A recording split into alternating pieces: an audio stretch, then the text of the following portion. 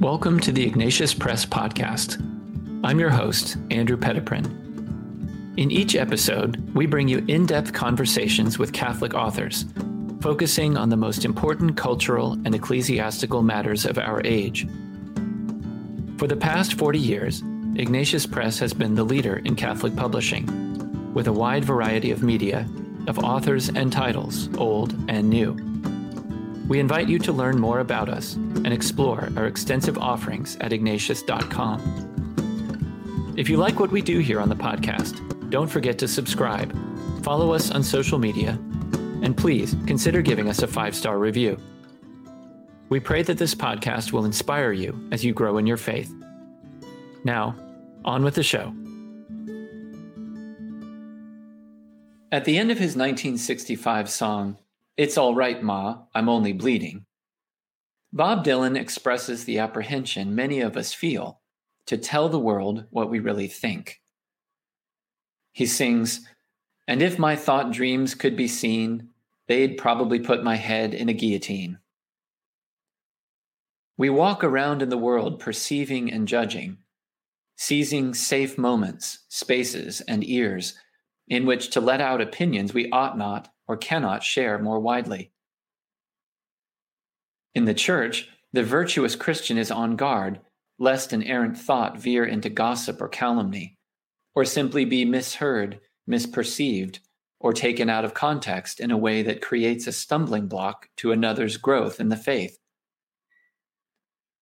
Additionally, whether in the Church, the military, or a corporation, hierarchical structures sometimes discourage speaking up, or at least speaking plainly, for fear of jeopardizing one's livelihood and future prospects.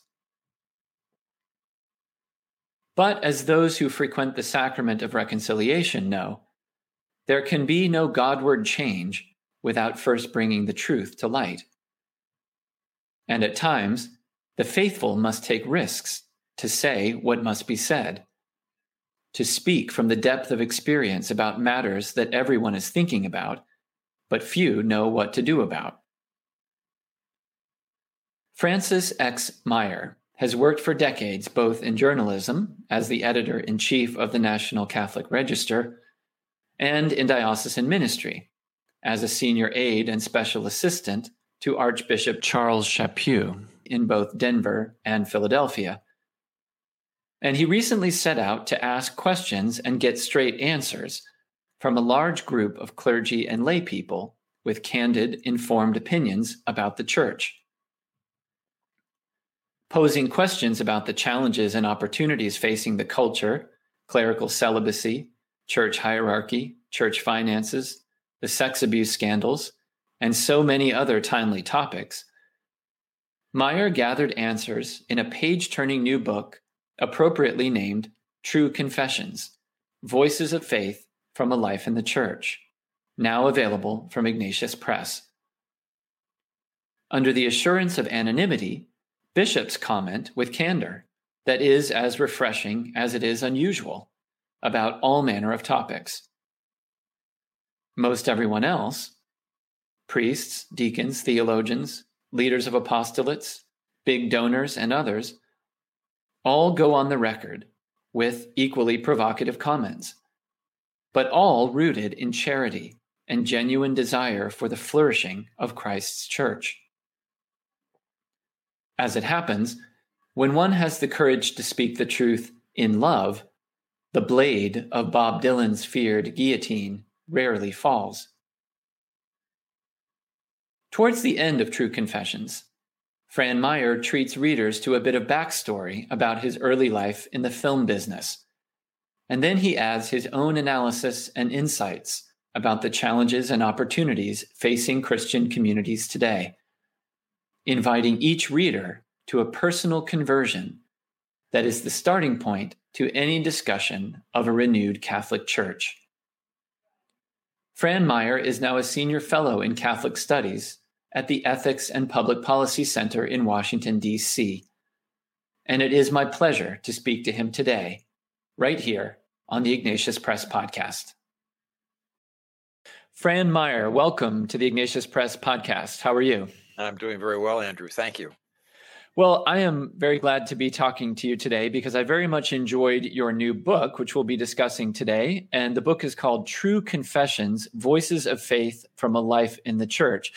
Now, Fran, this is an unusual book in a good way, I would say, because what you've done is you've collected a series of interviews with different kinds of people with stakes in the church, bishops, priests, all different kinds of lay people. And you've also added your own kind of commentary here and there, both at the beginning and the end, and at the beginning of each chapter from your extensive experience as a leader in the church. So I guess my first question for you is, how and when did it occur to you to go out into the field, as it were, and collect all of these precious words that you could share with the rest of the church? Yeah, it's a good question, because it wasn't my intention originally. My intention was to write toward the end of a career, kind of like the grand analysis of the church in the United States.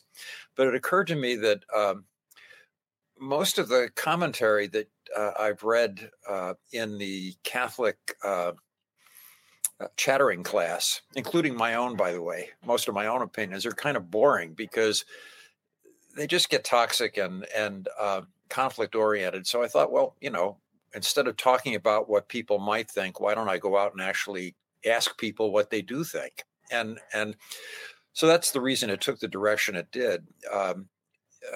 As you know, I interviewed about little over 100 people, including 30 bishops and clergy of all sorts, and then mainly lay people, because that was the primary focus, is what lay Catholics in the United States think. And it just turned into a very interesting and frank series of conversations with people who are truly faithful, truly trying to live their faith, but also critical in loving ways of problems in the church. I was particularly interested in the interviews with bishops because, I worked with them for, well over 2 decades. And even before that, when I was an editor. And I had a very positive view of them. But when you get them to actually speak frankly instead of necessarily prudently, they really reveal who they are. And I was able to do that because I gave them anonymity, which allowed them to relax and actually say what they thought. And they're just terrific guys. I mean, they all have different skill sets, different personalities, different life experiences, but overall, they're just really dedicated men. And I hope people who read the book will get that impression that they're being led by good men who are doing their best. Yeah, well, it seems at least the men that you interviewed come across as good men. And, I thought that was an interesting and I think important decision that you made, Fran, to provide anonymity to the bishops, whereas the other people you interviewed were happy, I guess, to make themselves known. But, I suppose a lot of us out in the church just sometimes maybe get frustrated because bishops are such high profile and political figures, that they can't really say what they think. They have to be prudent. And I don't think people understand that, Andrew, adequately, because what they say will be parsed and picked apart by a lot of people who are hostile or don't understand the faith. And so they've got to be careful. And what that can lead to is a perception of a lack of courage. And in some cases, it's true. Some bishops do lack courage, but most are, again, they're trying to do their best in very difficult circumstances. Yeah, and that really comes through in the comments that the bishops make. Maybe we could go into some of the categories that you wanted to discuss with them. Yeah. Let's start here. What were kind of the large scale challenges that the bishops articulated to you when you talked to them?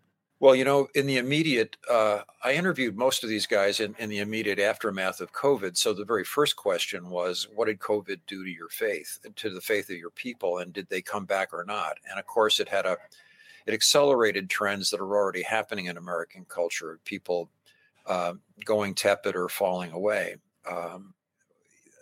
Another interesting element of the conversation that led to was the question of whether the supernatural really has staying power with people. I mean, do people in church actually believe in things like heaven and hell, in consequences for one's actions in this life? And the bishops were all over the lot in their judgment of that. I mean, Americans we're living in the most materialist society in human history. And a lot of us experience our faith as a very positive ethical system. But most of us don't really believe that, A, we're going to die, or if we do die, that we couldn't possibly end up in any place but heaven, because after all, God is all loving. So we had some good conversations about that, some very practical questions about the utility of celibacy, questions about the impact of the abuse scandal. A lot of lay people are very uneasy about financial management in the church, because, they work hard to make their money, and when they donate it, they want it used properly. So there's a whole chapter on the situation in Philadelphia, which was really a catastrophe when Archbishop Chaput got to Philadelphia. And it was a catastrophe not because people were corrupt. It was a catastrophe because good people tried to do too many good things without adequate planning and safety mechanisms to ensure that things were done properly. A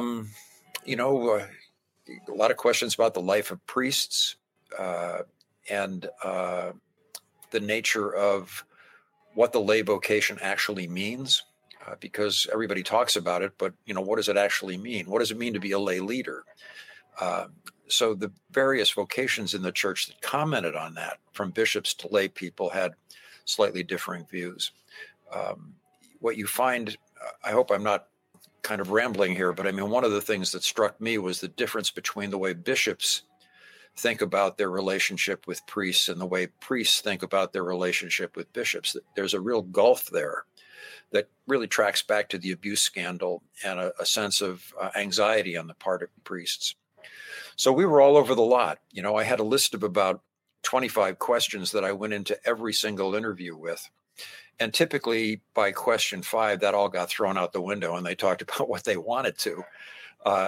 So it was quite a ride, Yeah, sticking with bishops for a minute, because your comments there were so helpful, because it's clear how the first part of the book where you're talking to bishops really opens up into all the other conversations that you have with priests and deacons and others. But sticking with bishops for a minute, you mentioned that you talked to them about celibacy. You talked to them about church administration.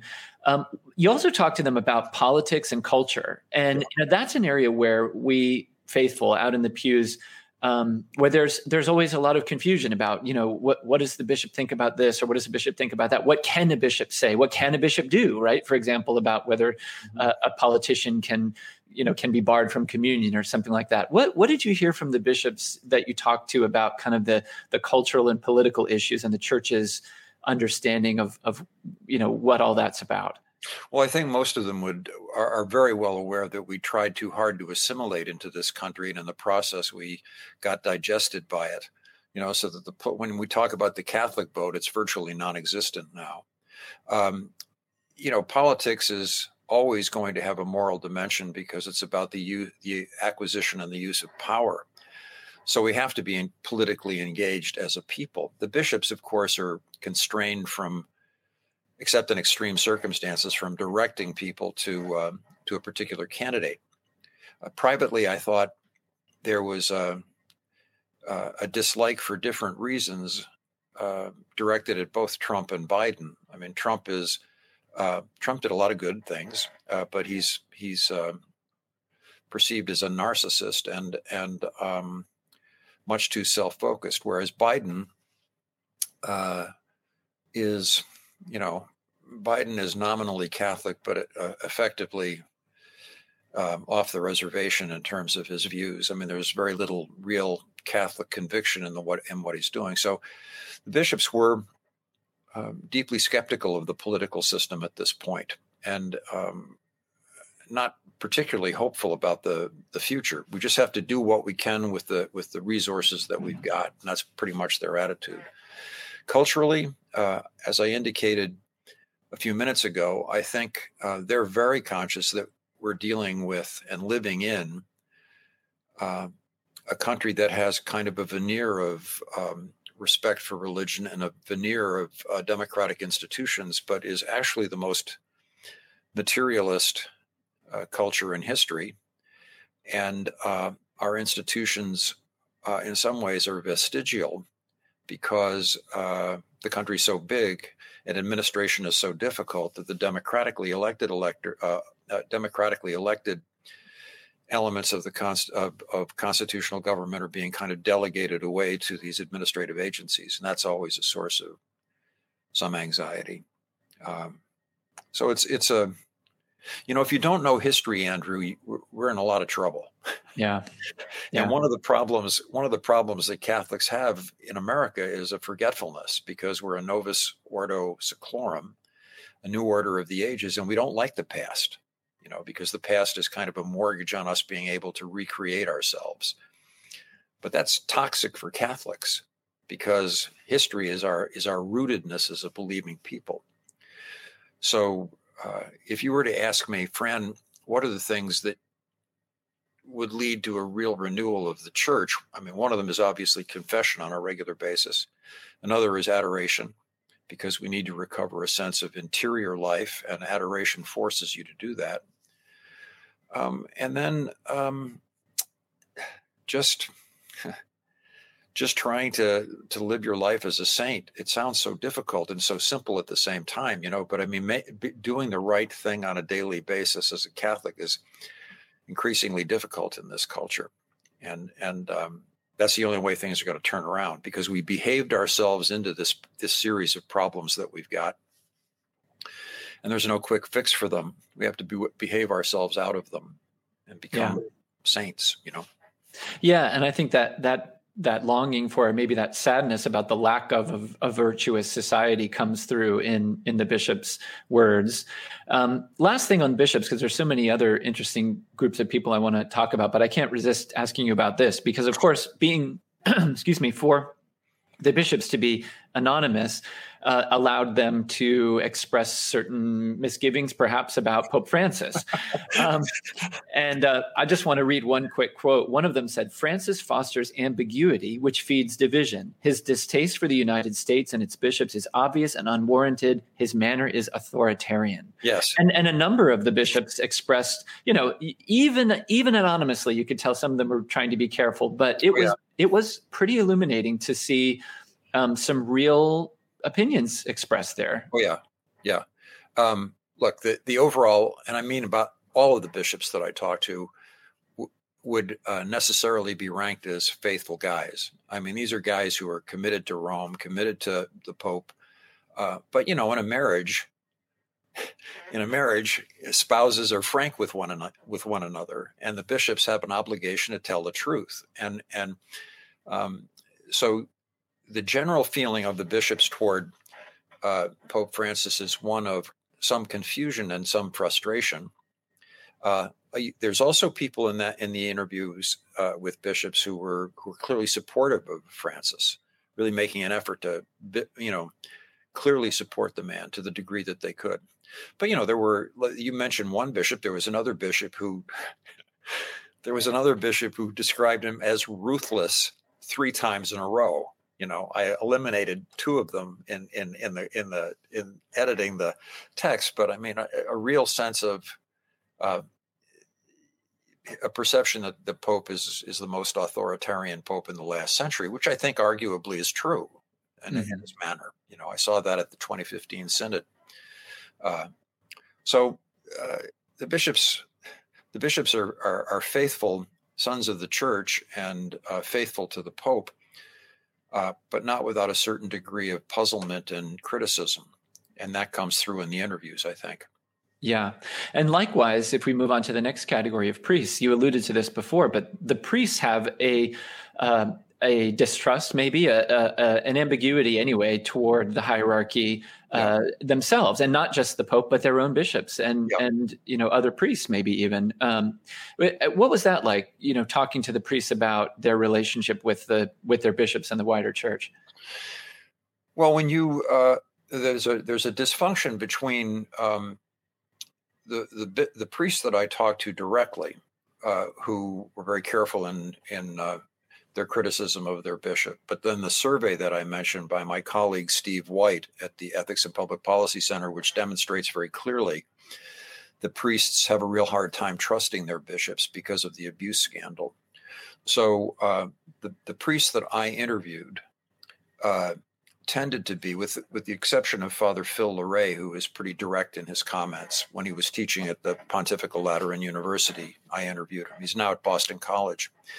But he was very respectful, but also very frank in that priests have a hard time trusting their bishops because of the abuse scandal. I think some of that, Andrew, is just hardwired into the nature of the relationship, because a bishop is, a father and a brother to his priest, but he's also practically the boss. And the boss is always a potential problem looming on the horizon. So, there's always that tension. It's just gotten worse since the abuse crisis, because they feel like they've been too often cut loose, or they may get cut loose at any minute if somebody makes an allegation. Yeah. But that having been said, despite various challenges, the priests that you interviewed seemed very, for the most part, I thought very, very convicted about their vocation. Very happy to be priests and happy to be celibate. They all spoke very eloquently about the celibate vocation. And that was encouraging to me. I hope that comes through to everyone who reads the book. Yeah, I think so. I know I know all of the priests that I interviewed previously. I knew Father Leray when he was working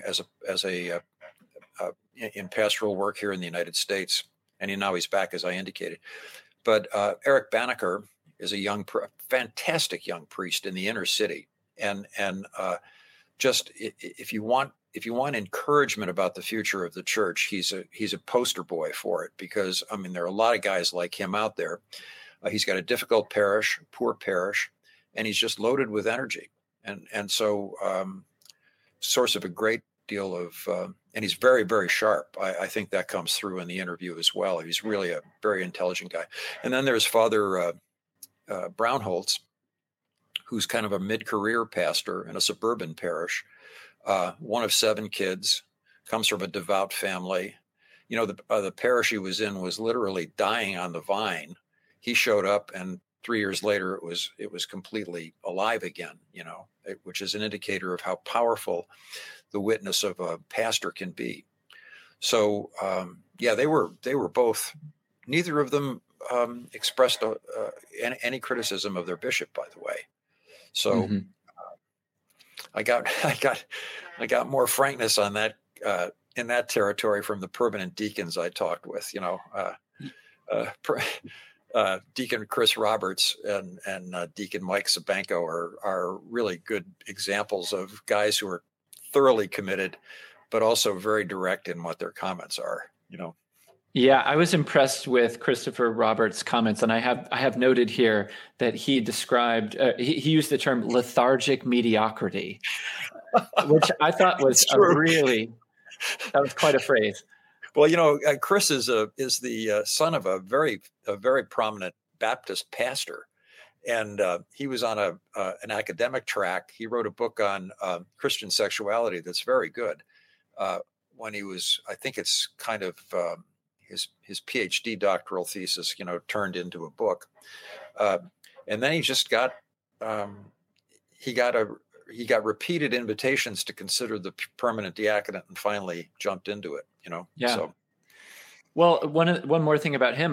He makes it clear he wishes there was more theological discussion happening. Yeah. And there are some, there is a case to be made, perhaps, that even though bishops are overwhelmed with the administrative apparatus that they are thrust into, that there may be something to be said for them to really embrace their first love, which surely they didn't become priests and bishops because they wanted to run an institution. It was because they loved Jesus, they loved the Lord, they loved God's people, and probably they were pretty fascinated with the Bible and the theological tradition, and that ought to maybe come through more.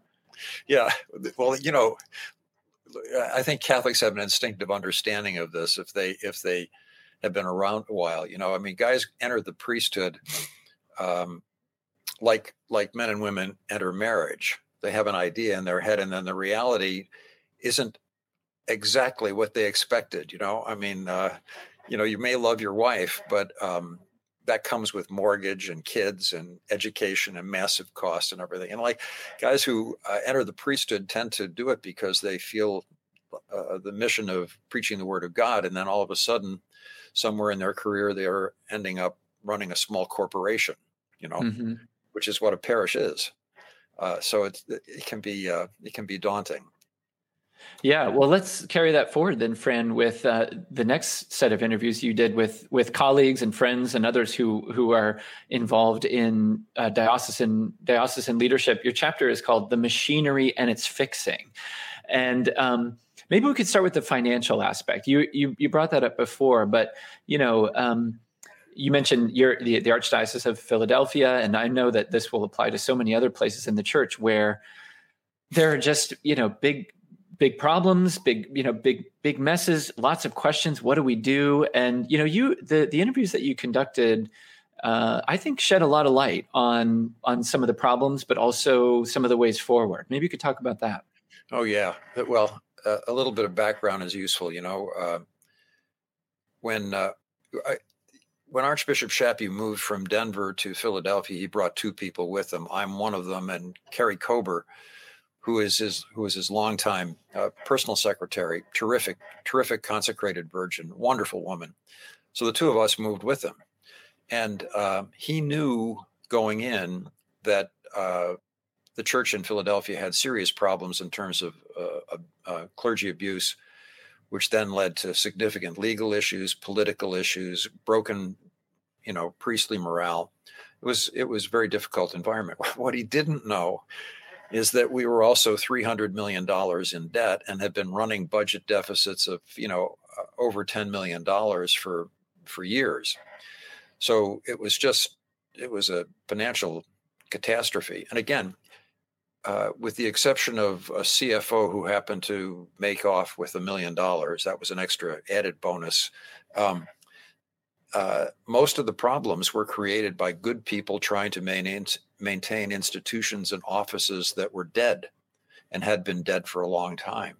The church in the East, all along the Eastern Seaboard, is going through this contraction process.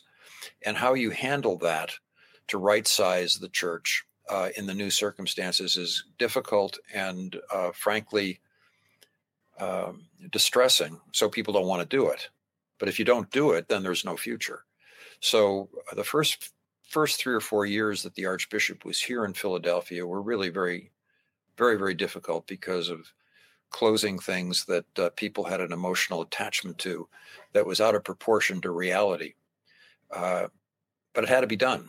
And when it was done, everybody breathed a lot easier, and the church is much healthier than it was 10 years ago now because of it in the diocese. So realism in the way that we administer the church is absolutely essential to keep the confidence of the faithful, because sooner or later they're going to figure out that something's wrong and you didn't fix it. And that chapter, one of the great gifts of the Archbishop was that he knew how to recruit really good people and then allow them to do their job and hold them accountable for it at the same time. So the two CFOs that I interview, Dave Holden and Tim O'Shaughnessy, both came from very distinguished corporations and corporate backgrounds that they didn't need to do this work. They did it because they loved the church. And the two of them just turned it around with the help of an extremely gifted attorney, Scott Browning, who has represented the Archbishop for now decades, and who isn't Catholic, by the way, but is very devoted to the church.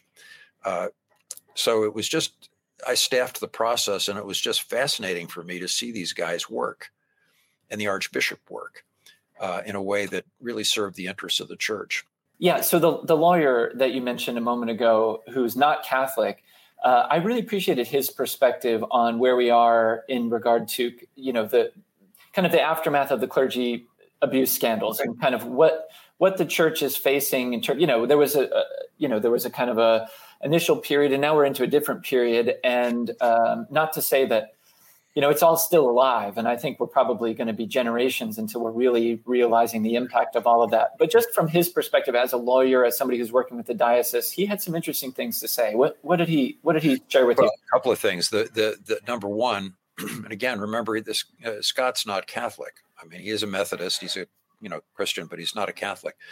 His attitude was that, first of all, it's not just a Catholic problem. That's as obvious as can be. We got a lot of attention because we're a real big organization. But the problem is pandemic in this culture, and in many ways worse in some public school districts and public institutions. So that's the first thing. Once you realize that, you're not just going to simply demonize the church as a lay person. The other thing is that it's big business. I mean, what's happened is that plaintiffs' attorneys really understood that this was a gold mine, and they emptied the coffers of a lot of dioceses in an excessive way. And a lot of the money, he also makes this point, 40 or 50 cents of every dollar in those settlements that the church made with plaintiffs' attorneys went to the attorneys and not to the victims. So Scott's attitude was that a system has to be developed that kind of cuts out a lot of the plaintiffs' attorneys and pays to heal the actual victims, if that can be done. And that's why these reparation funds that a number of dioceses, including the Archdiocese of Philadelphia, have been successful and actually worked, because the money doesn't go to attorneys, the money goes to victims. And that's the purpose of making up for the evil that was done for these people, not enriching, plaintiffs' attorneys. What else did he say that was useful? I mean, I think he's very disturbed by the drift in American culture against religious liberty and the increasing frustrations that are imposed on Catholics and other religious organizations, because as religious belief declines, the value of religious freedom is going to decline, and he's very worried about that. But overall, I think the thing that emerges from that interview with Scott is, here's an outsider who's seen it all. I mean, all the dirty laundry, all the sensitive issues, and he just loves the church. He's absolutely committed to the church and believes in her goodness. And that was always a source of tremendous hope for me working with him. And Scott's a very good friend, that it just reassured me, or confirmed me in my own confidence in the church, which has really never changed. Mm-hmm.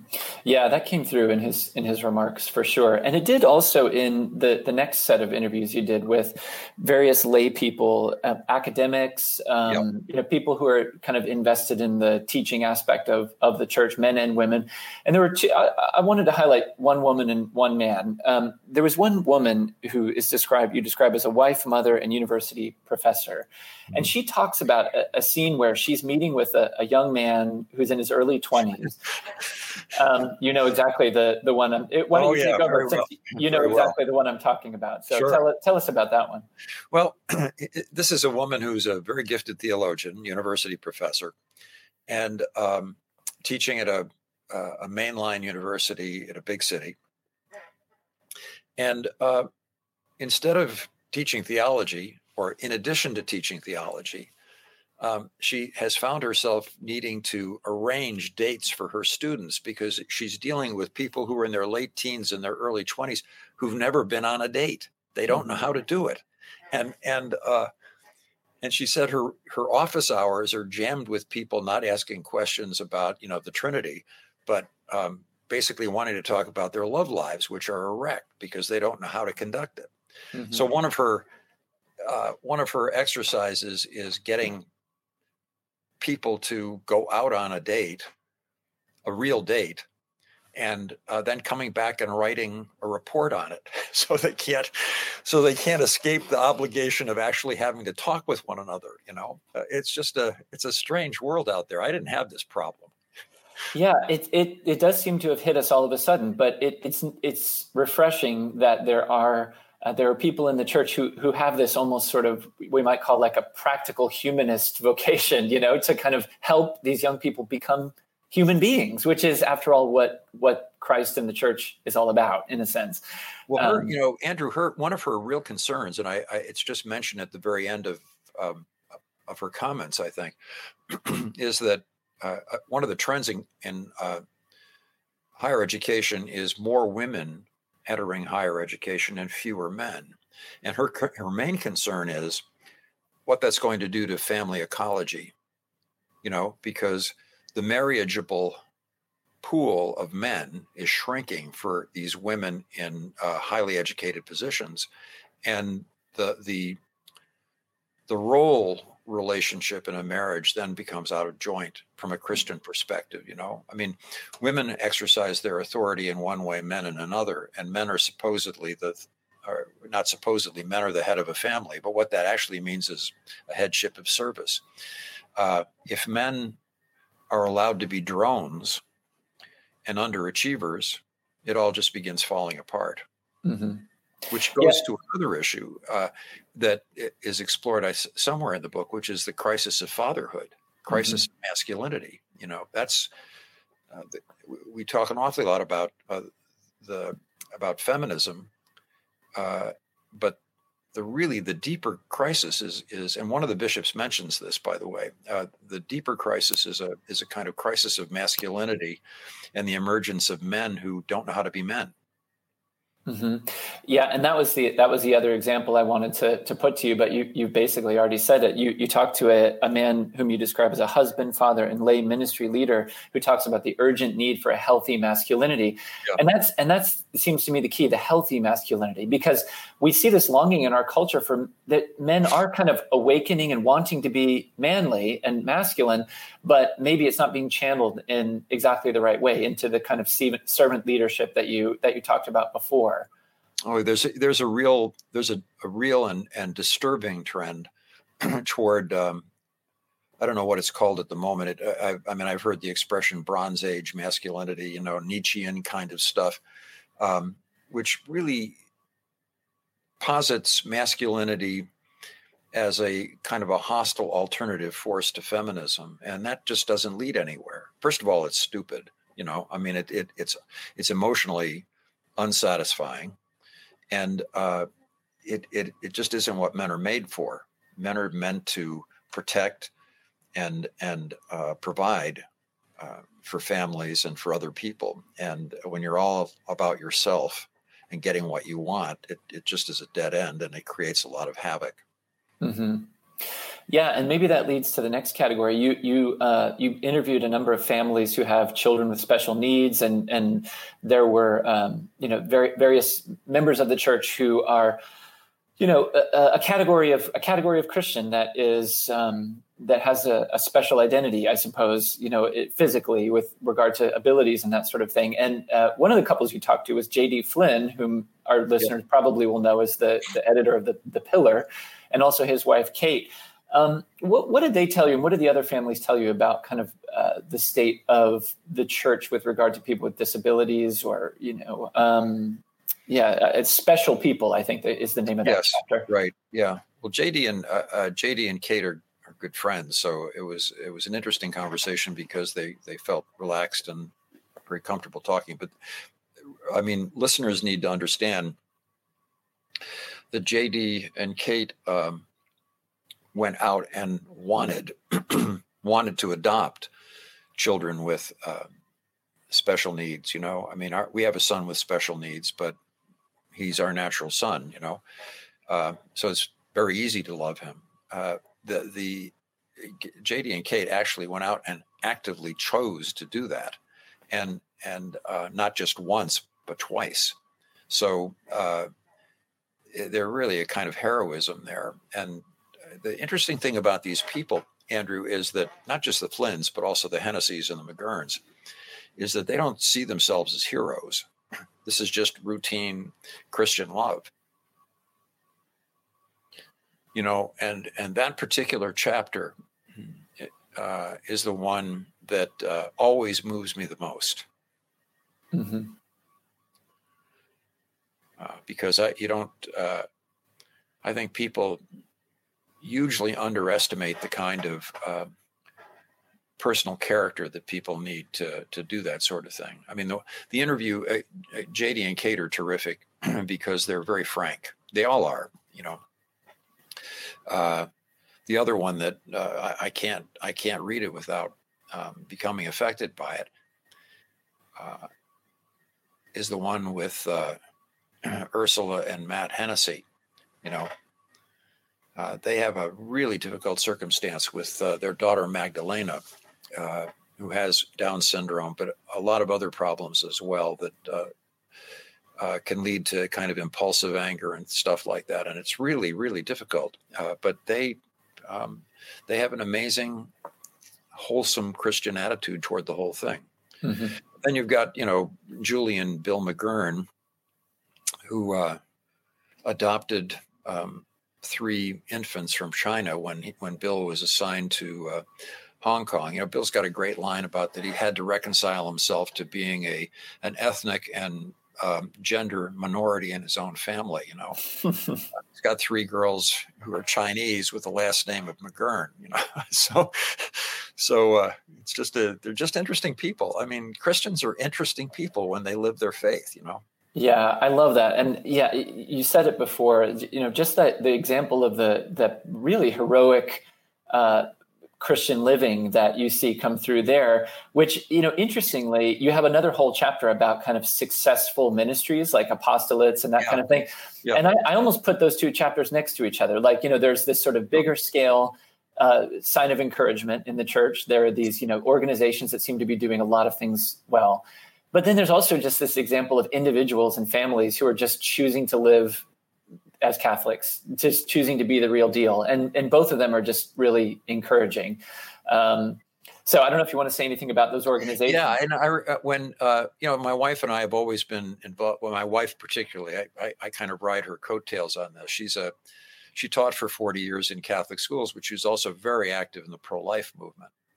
So when we knew that there might be a problem with Dan, our son with Down syndrome, in utero, it didn't affect us. When he was born, it didn't really affect us. It was just something that we were mentally prepared for. I mean, it's always a bit of a challenge to actually live the convictions that you claim to believe, because, that's where the rubber meets the road.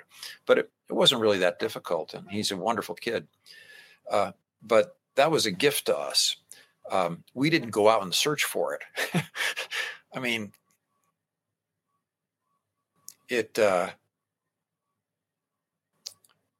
when you run into that kind of witness,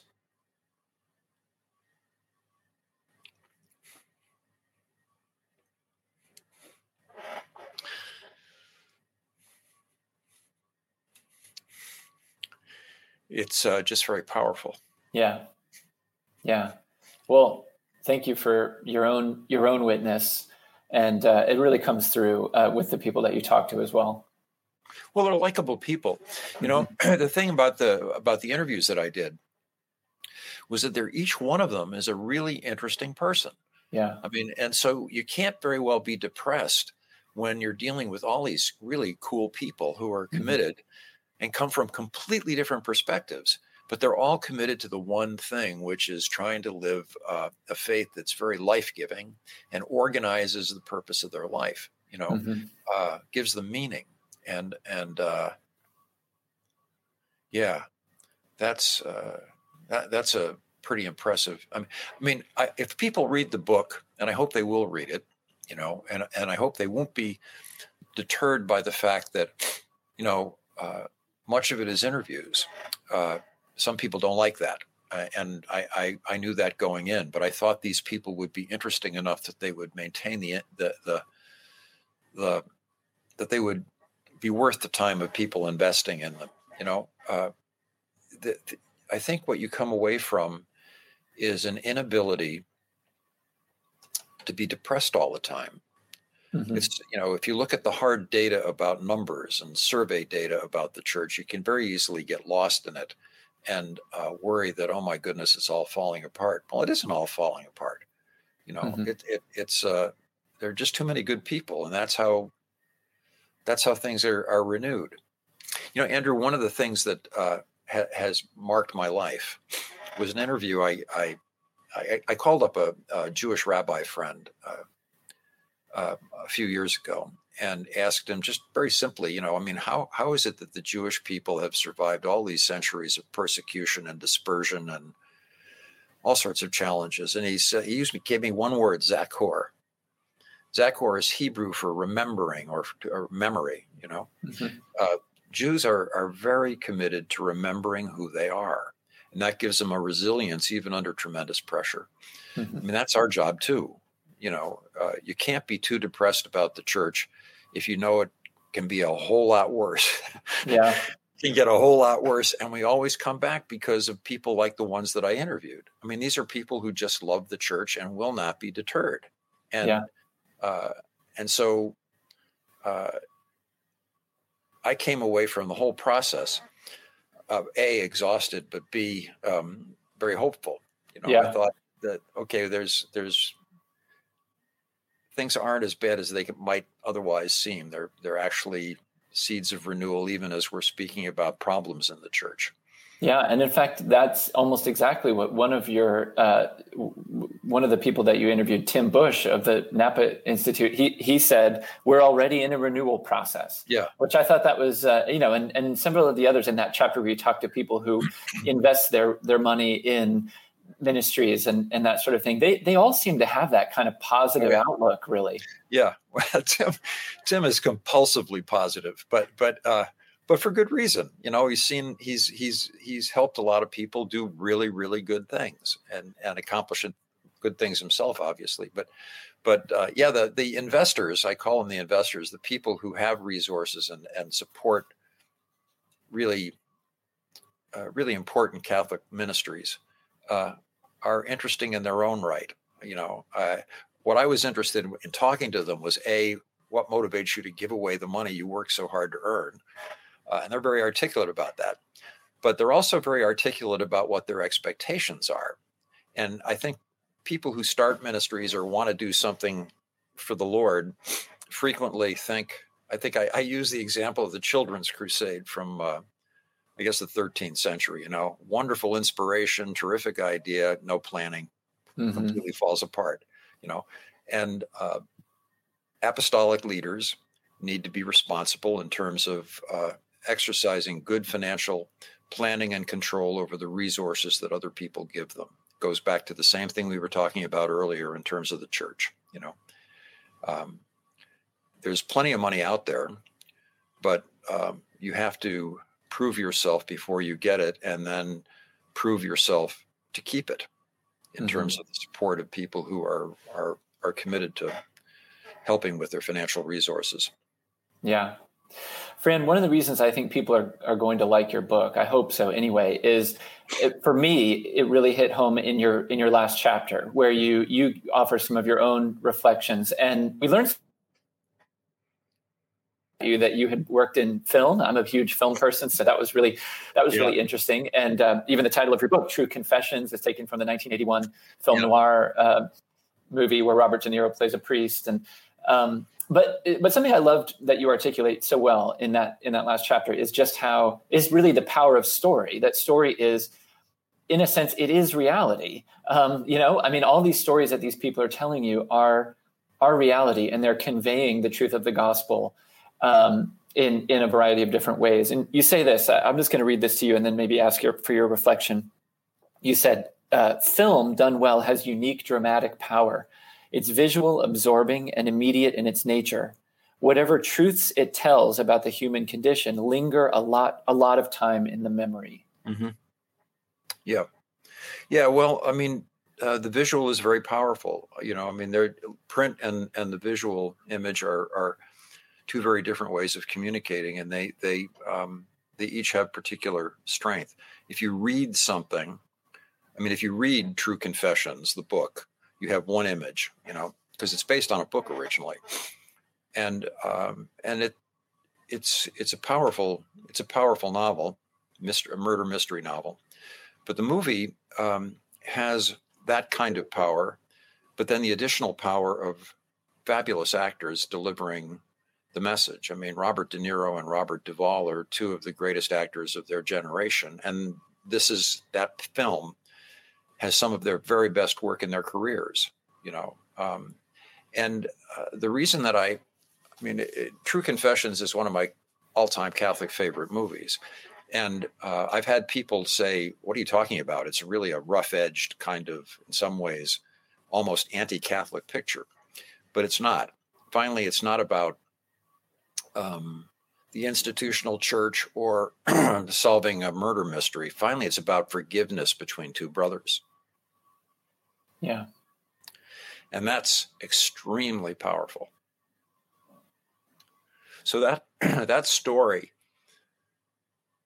I think, goes to the heart of the Christian message. And again, in all of these interviews, there was that kind of willingness to love under very difficult circumstances and serious challenges to their ability to love. I mean, why would you put up with? I mean, from one perspective, I'm not saying this is my perspective, but why would you put up with Rome and some of its comments about the American church when you're doing your best to live the gospel and being told that you're not? I mean, I can see people being pretty angry about that. And I was impressed that anger was controlled so frequently by people who had every right to be annoyed. And they just kept doing what they're doing,